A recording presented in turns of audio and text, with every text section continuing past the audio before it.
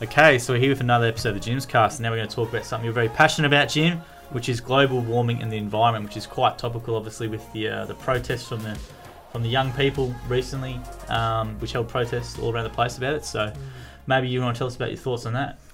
Yeah, well, you can look at it at three different levels. One's personal, one's business, and one's in terms of public policy. On a personal level, I do my best to live in a sustainable way. For example, we feed food scraps to our chickens, and we eat a lot of eggs from those, and give a lot away too, because we have so much. Try not to eat meat. We will not eat any beef in our house at all, because beef is terrible. Cows are terrible for the environment. They belch methane. They destroy the land, and they're also bad for health. So a diet that's mainly vegetarian, which is what I eat, is better for health, better for the environment. That's for a start too. We try and keep costs down, like turning off lights. The kids actually have a system where they sort of get fined if they leave the lights on, or they have to pay fines to each other. So it's kind of like an incentive system. So I'm always going on them about things, and you're turning off the heater when we don't need it. So even in the national office, you do that. You're notorious for that. Yes. Come and turn the lights on. Who left the lights on? Who left the heater on? You go and turn it off. Yeah, that's right. So I try to teach my kids. They're all keen on global warming environment, but they don't often relate to the practicality of how you keep your own costs down, your own carbon footprint down. And obviously we have solar panels wherever we can, and we generate our own electricity. My great aim down the track a bit, when electric cars become more reasonable in price, which only probably in the next couple of years, I want to buy an electric car and I want to charge it recharge with solar energy from my own farm, so I'd have a zero carbon footprint on my driving. Right. I don't drive a lot, but I'd really love to be able to never buy petrol again. But you won't buy a Tesla at the moment because they're too expensive, right? You want the cost to come down. Tesla's too expensive, but it's coming down. They're all making electric cars. I think that's going to be fantastic. I love the idea of electric cars. Every time you go into a petrol station, you're buying this petroleum and so forth. And well, did you see Mercedes the other day announced that they've stopped developing petrol engines? Made a decision. I think it was just yesterday or a couple of days ago. I think it's great. It's getting there. It's getting there. The costs are coming down all the time. I reckon next 2-3 years you'll see a reasonably priced electric car, and it'll be great. And I really, really want to have no coal or anything, just purely solar to power my car, because I drive to the farm at least once a week, and so I can just charge it there while I'm up there. How would you do with the battery? Because obviously there's a Tesla battery where they store the power. That's probably been the problem with them, is the batteries, the storage for it. Battery is the problem. Battery technology's become better all the time. That's a very encouraging thing. It's coming down all the time, quite fast. Battery is the biggest problem. The power itself is actually, at the farm we generate more power than we actually use, and they don't give you a rebate for it, so it's a bit annoying. So if I could store the power and use it to drive my car, that'd be great. So that's on the personal level. On the business level, I'm actually, in my farm, it's 100 acres of what used to be cattle, fairly degraded cattle land. What we're doing is turning into an organic food orchard. So we're planting thousands of trees of all kinds of nuts and fruits and everything else, all totally organic, and we're going to turn the whole area into a environmentally friendly place where you can actually grow far more food per hectare than you can with cattle farming. And it's well watered. It's the land's been degraded. They actually stripped off a lot in the past to take to the city to put in their gardens, which really annoys me. I just discovered that. But we're going to restore the fertility of the soil. We're bringing that back. Also grow as much as possible of my own food. So we've got some big potato patches and corn and pumpkin and things like that we're growing. Eventually I'd like to grow most of my own food as well. So also in terms of Jim's group, we are very heavily committed to, particularly with the mowing division, we're working with a battery powered company in terms of making battery powered mowers. And we're actually, in my factory in Bayswater now, we're developing a trailer that can generate its own power for the battery, which can power the mowers using a solar panel on the roof of the trailer. So the plan is, yes, so for the mowing trailers that you'll see on the road, obviously there's a side panel there that they would have the batteries up there, which would be charging as it goes around and driving, right? Yeah. So that should be ready in a couple of weeks. And I would eventually like to see all my franchisees driving electric cars, obviously, but certainly in terms of the equipment and stuff. Electric has actually great advantages. I use battery to pump them to mow the lawns on my farm. I use a battery mower, electric mower, which is powered again by the solar panels on the roof, and it's recharged the batteries from that. And I love using it. It's very quiet. It's safer because after you go over, say, the gravel, you can just pull it off, and the blades stop turning. And it's really nice to use. I love it. The problem is the batteries, though, isn't it? You have to go through a few batteries. Yeah, I do spend a bit of batteries, actually. I want to try this new one on the farm to see how long that'll last for. I'm told the batteries can last for about an hour, and then if you can just change them over. So it's really quite practical. It's a good way of doing it. And actually, the great thing about the battery-powered stuff is that not only is it's quieter, there's less vibration. It doesn't upset people in the environment with the noise, but it's also they're lower. They're more durable. They don't wear out so much, and it's very nice too. When you want to fix an electric a battery, but you just turn it like that. You don't have to worry about flooding the parts or anything like that. And you can just turn it over. So they're great to use, easy to start. I love those machines. I think that's the future for Jim's mowing in particular. We want to do that. So, in terms of policy, here my idea is probably a bit more controversial. I think global warming is a really, really, really serious issue. And I think it's something that our government doesn't do enough to address. And I think the kinds of policies that we have are feeble. One of the things that I most object to, now I take advantage of it myself because I've got, obviously we use the solar subsidies to put panels up wherever we can. But that's a very inefficient way of controlling greenhouse gases. By far a better way is a very heavy carbon tax. And what should happen, the moment the problem is, you have these solar panels, and what they do is they charge the electricity company, and electricity companies then put up the price of power for everybody. Now the problem with that is that people who can afford to put up solar panels are people like myself who are pretty well off. So we get a subsidy, but people who don't own their own house actually have a massively high power bill. So what you're doing is you're distributing wealth from the poor to the rich, which is the opposite of what any decent system should do. And it's also very inefficient because it's far more efficient to have a carbon tax where people make their own decisions about how to save energy. For example, you may want to put a solar panel off, but you may also want to put double glazing in, or insulation, or turn the lights off, or have more efficient bulbs. There's many. In fact, the best way to save energy is not to actually create more sustainable power, but to use less power overall. So it's actually, and this is just basically from the economist, there's nothing radical about this at all. The most efficient way to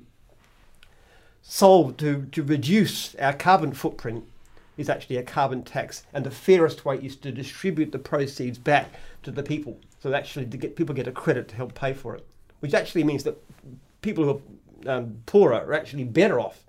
So do you think that it's just being used as, let's say, a political football? And obviously there's people who might say climate change deniers or whatever, or argue for the science because it might be a popular thing to do in their electorate or whatever. I won't use North Queensland as an example, but I'll say I watched a few Quanders, and it always seems to be a Queensland senator arguing with the scientist on the panel and trying to argue against the science, which I think is quite unbelievable. But do you think it's more if they just do it out of a populist or trying to win votes, which is why it's so inefficient in the policy? Or and people aren't prepared to make the hard decisions, and basically there's too much power to the elites and people who are wealthy and running things to suit themselves and not to have efficient policy. Would you find it amazing that a lot of the people in the Senate or the House of Reps whatever can't take advice from scientists? Because that's the one thing I find amazing. When you watch these debate shows, they'll bring on, let's say, a world-known scientist, let's say Brian Cox or something, with all this statistical data, and you've got some guy up in Queensland, this senator, who can barely put a sentence together trying to argue against this guy who studies this sort of stuff. And that's the thing that I find frustrating for me, is that these political people can't take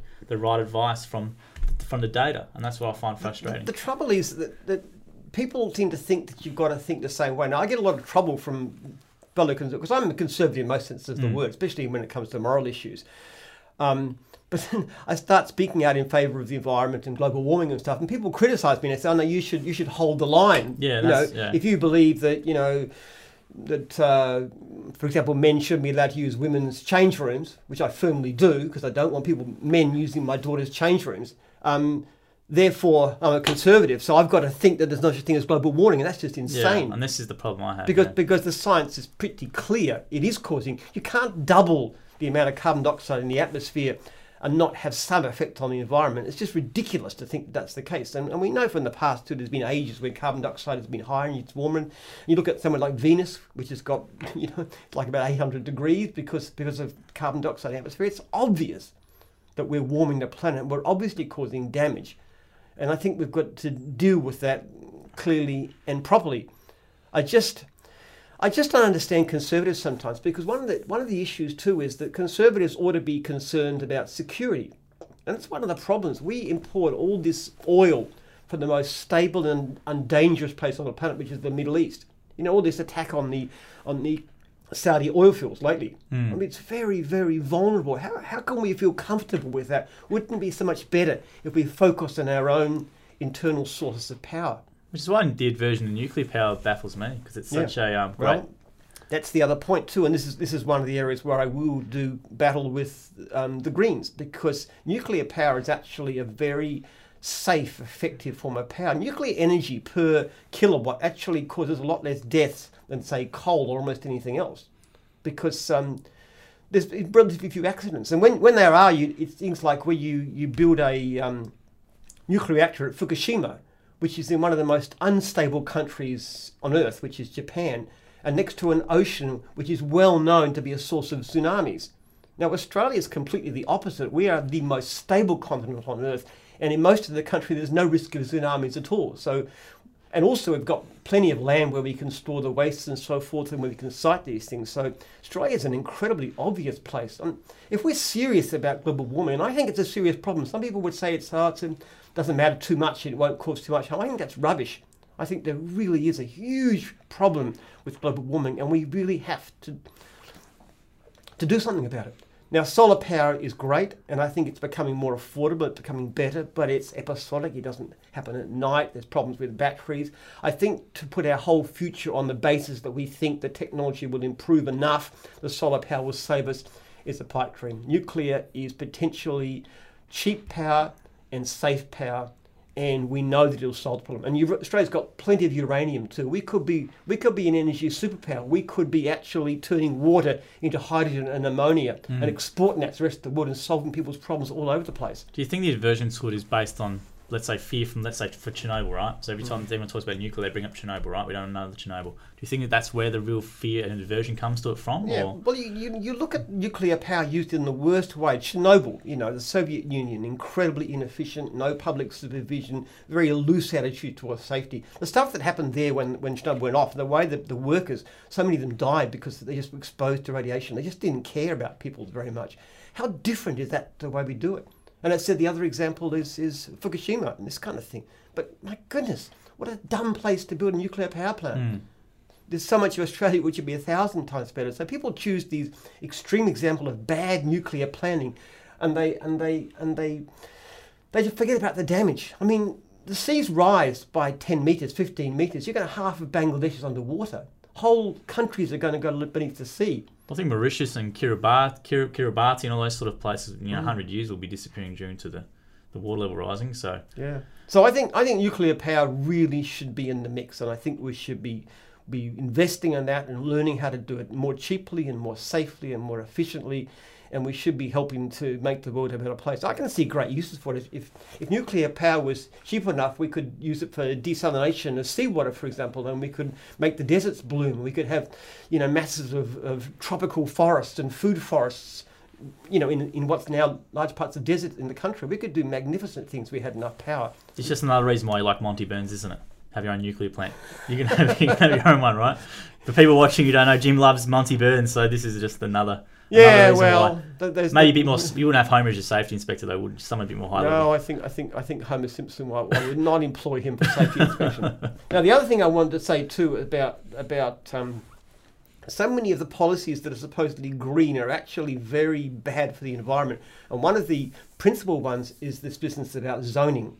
And in Victoria, we call it green wedge. I don't know if it's in other states, but what it means is you've laid vast areas of the city that you can't subdivide the land. Like here, where we are now in Mooroolbark, you can walk and you can. There's farms all over the place. There's 5-acre covenants.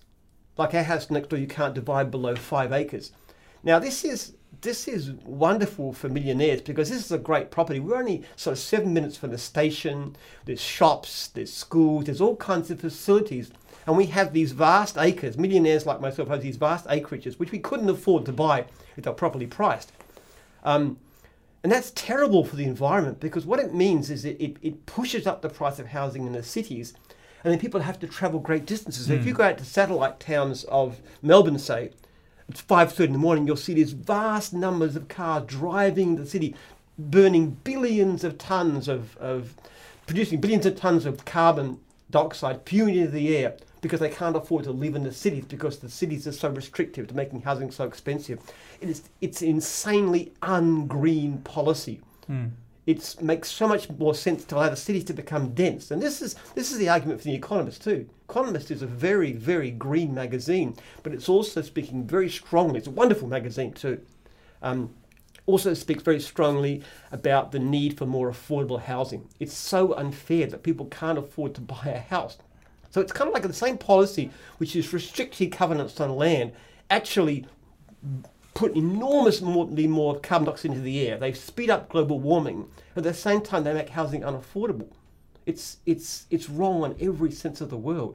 And that's what annoys me is people like the Greens who are supposedly in favour of the environment. They support policies which are dreadfully destructive to the environment. And if anybody's watching this who's a Greens voter, go and talk to your party and tell them to get some sensible policies that really protect the environment. They'd be worth voting for. Yeah, don't inbox the social pages because I'll get that one. So, but it's quite funny because in the regional areas, because I grew up in Warrnambool, which is a country town, it's heavily based on dairy farming. So a lot of dairy farms and Greens will never ever win there. It's always Liberal or be by Labor. It's quite funny that in the regional areas, which have all the, let's say, the farms, the environment, and all that sort of stuff there, you never see really a Green member or Green representative at all. They tend to get shot down very heavily. It's always Liberal or Labor in those areas. So it's quite funny. But I think many green policies, like I'm talking about, are very destructive to ordinary people. And I don't favour the Greens as a party. The only thing the Greens will be very good for our business, because they've gotten to power, then the economy will go into a tailspin and we'll be able to sell a lot more franchises. But let's say, people don't realise we're actually around 50 k's east of Melbourne, and Jim, you have a massive complex here, and you've got all native. You've had to plant native trees, and you've planted a lot of them. So yeah, we've planted, I don't know, thousands of native trees. We've also chosen a lot of trees that attract birds. Yes, you have a lot of animals, like there's obviously possums and all sort of stuff. And yeah, and beautiful flowering gums. Yeah. So you see beautiful parakeets and rosellas all over the place in this property. It's really very nice, actually. I love native vegetation myself. I really enjoy it. I've spent time in the bush. Always did. So what countries do you think do it really well? Because I know from an outside look, in Germany obviously has a lot of, when you go there's a heap of wind farms, for example. It's a bit funny with here, don't make the Australian scene, so they don't use much wind farms. But in Germany, wind farms literally everywhere. You've got Netherlands, those sort of places. Which country do you think is doing it pretty well? Well, the Europeans are obviously ahead of the scale in these kinds of areas. They have a lot of good ideas. Wind farms have got a problem too, though, because wind power is relatively economical in the right sense. It's actually one thing that competes with fossil fuels fairly well. But the trouble with that is that there's limited places that you can put them because they can be very destructive to the environment. Like they kill a lot of birds, like eagles and so forth. So, in a sense, though, it's good to have them. There's also environmental costs and also the sheer visual intrusion in the community. That's why, to me, things like solar power and nuclear power are far better options because there really isn't any negative to the environment. I mean, wind has its place, but it's never going to replace fossil fuels. But nuclear, solar, potentially could. So, what do you think the next 20 years will look like? Do you think the governments will eventually have to just relent to the power, because you'll have the demographic, let's say my age or my generation is sort of the ones who are probably a bit more concerned with it, actually moving into those positions of power, then getting real. Do you think there'll be enough time, or how much damage will be done, or what do you think about that? Yeah, I don't know. I'd like to think that we're gonna get a handle on this. I mean, the great thing about it, one of the things that'd be nice to do, if you did do a carbon tax, apart from compensating people so they're not worse, ordinary people aren't worse off, what we should do is put a lot more money into research. We should be really heavily subsidising any research into renewable power, because that is the best way to do it. Well, I think it's quite frustrating. It's just like with technology, obviously you get better, let's say phones, for example, right? The first phones, and obviously costs come down. But it's quite frustrating for me because I love electric cars too. I'd love a Tesla, but to buy a Tesla, like it's just like you want to do the right thing, but you just can't. And that's the problem. But the technology cost will come down eventually, but you have to wait, and then all that damage is done. Well, I just don't see where. I just don't see a solution in the short term for people, for the average person to really get really environmentally friendly, unless they make those changes, like you said, if they actively stop eating meat for those reasons and all that sort of stuff. I think, I just think it's for let's say for someone who might not be well off, it's sort of financially, it's not feasible for them to really do those sort of things. Yeah, it's all very well people who are plenty of money and surplus cash and stuff to be talking about those kind of things. Don't mind you, beef is pretty expensive sort of meat. I think it's disgusting. Actually, I don't even like the taste. Well, I love beef. I love my beef. So It's very bad for the environment. It's very bad for you. And it's actually interesting that the more you go towards environmentally sensitive eating, the better your health's likely to be. Well, have you seen that? It was a fake meat company or synthetic meat company that listed recently on the New York Stock Exchange. Went gangbusters. Sorry, they're basically petri dish, steaks, you want to call them like that. So synthetic meats is something that is coming in, but like the whole veganism movement for environmental reasons seems to be kicking up a lot. Obviously when you buy, I buy a lot of protein and stuff now. It's all vegan. It's all plant based. I know that there's a grilled burger chain are all doing now plant based beef. They're very nice actually. Yeah. Are they really? Yeah. They've started moving towards it. So. Oh well, I didn't know that. Yeah. I like their burgers, but I only had the veggie burgers, of course. Yeah, so they started introducing vegan patties or whatever they are, like replicating meat, but they're all vegan, all plant based patties and stuff. Now you'll find that a lot of actual chains eventually will relent and will start be doing that. So it'll be quite interesting to see what happens, and obviously the environmental toll. But I come from an area of dairy farmers, so they're probably the complete opposite. So. Well, I'm not very great. Dairy farmers won't like me. We drink soy milk in my house. Oh dear. I don't. No good. I like cheese though. We have cheese. We had pizza last night. It was really nice. But a really nice sort of Mediterranean vegetarian pizza. Warrnambool cheese and butter. It's the best in the world. It's a Puto group owned it down in Warrnambool. So there is one now. 'Cause a lot of my cousins and uncles are dairy farmers back home. So I'm quite sort of hooked into it. And it'd be cool. Well, what do you think then? Let's say for example let's say in terms of policy, let's say all these beef. Let's say, for example, beef is on the decline, all these farms start closing down. We're going to have all this land, for example. What do you think is going to happen there? If, say, dairy farmers start selling up, have all this land in the regional areas, what do you think will happen there? Well, the point of it is that you can grow, if you want to use land productively, trees are actually the best way to do it, food-bearing trees. If you actually plant certain kinds, and there's some beautiful Australian, like bunya pines, which are produce very, very nutritious nuts. And actually, in terms of useful calories per hectare, these are many, many, many times more efficient. So you think it might be just a shift in what they would obviously. Vegetarian food's really nice. I don't. I suppose it's the way you talk yourself into it. But I really like the taste of, and not even fake meat. I like stuff that's actually vegetarian, like a nice Mediterranean pizza, which isn't particularly healthy, I suppose, because it's got a lot of cheese and stuff. You have a lot of pizzas, though. You like your pizza? I love pizzas. Yeah. A really nice pizza is as good as anything. You go out there, and it's not expensive too. We went out last night with our family. We spent $40. It was a nice meal, and we had a bit of left over from the pizza, so we brought it back and fed it to the chooks this morning. It's sort of interesting. It seems to be like a political affiliation with, honestly, like, let's say with vegan. I know you're more conservative, but with veganism, for example, someone who's a veganism or whatever, say with the Greens, then say someone who's a Liberal or Labor or whatever is, meat. It's sort of weird how it's sort of shifted into those. You're a bit different to the norm, but the popular stuff, if you would look online, would be sort of fielded that way. So you're supposed to stick to your tribes, and the whole country and the whole world has become more polarized these days between your right and your left, or however you define it. And I refuse to be bound by what. Yeah, you sort of shift, don't you? You're sort of over here, then you're basically to popular convention would be like all group of that stuff is over here or group of here, but you're sort of, if you think it's right, you're in here or you're in here. When it comes to moral issues, like as I said, men using women's change rooms, I'm very, very conservative. When it comes to other issues like the environment, obviously I'm what most people would see as on the other side, but also when it comes to things like the gap between rich and poor, which I'd love to talk about sometime. Sure. I am very much in favour of a more equal society. I think our society is very so. Yeah, I don't. Probably not be easy to categorise, but to me, you've got to read and make up your own decision. I mean, I read everything. I read The Economist, I read New Scientist, I read The Guardian, I read the ABC, I read the left, I read the right, I read everything, and I get information from all over. And you make up your own mind about what's important to you and what you value. Mm. So where do you think we'll get at the top of this problem in 10 years, 20 years? Can you see any hope for it, or you don't think it will do much change? Because I think people from, look, I'm not saying this is everyone, but seems to be my generation seems to take it a bit more seriously. I think obviously, I'm 31 now, so by the time people like me would ever get into politics, be like the 50, that's 20 years, right? So 15 to 20 years maybe we start seeing some real changes happening, or do you think it'll be sooner than that? Look, if people can develop the will and if technology improves well enough, but it does depend so much on the policy decisions we make. Are we going to maintain our ridiculous aversion to nuclear power?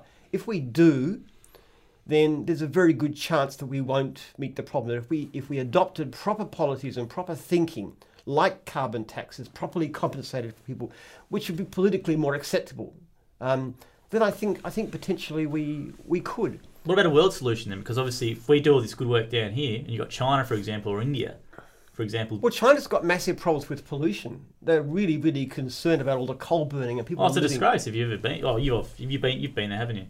No, not recently. No, I only went. Last time I went was 18 years ago.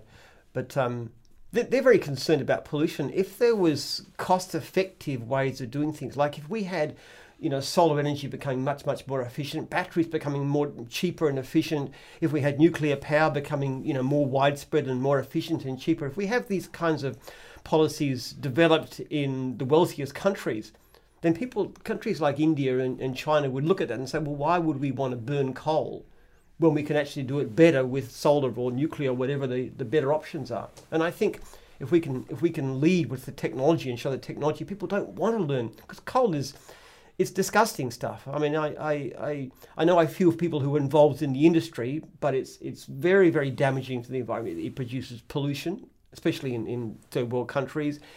It's very inefficient. It produces a lot of carbon dioxide. It's far worse than, say, gas even. And obviously vastly worse than solar or nuclear.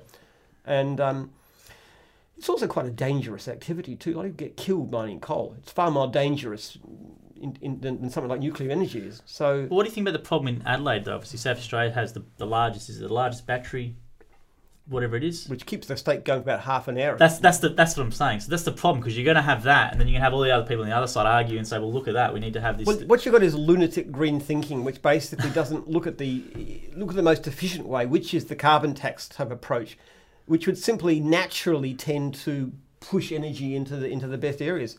And they use sort of artificial government. We're going to shut down this power plant. We're going to do that. We're going to do that without any concern for the consequences. And then you have brownouts and stuff. And the trouble is that kind of stupid thinking actually is not only inefficient, but it also turns people against it. And that's what I'm trying to say. That's what I think's been because bad they see their power bills go up and up and up and up and up and up all the time, and they blame the environmentalists who are doing this. But you don't need to do that. If you had a carbon tax and you raise the price, but then you get this big, great money going into your bank account, which is the compensation for that. You say, wow, fantastic. I love green policies. They're great because they actually help me, not just the plutocrats.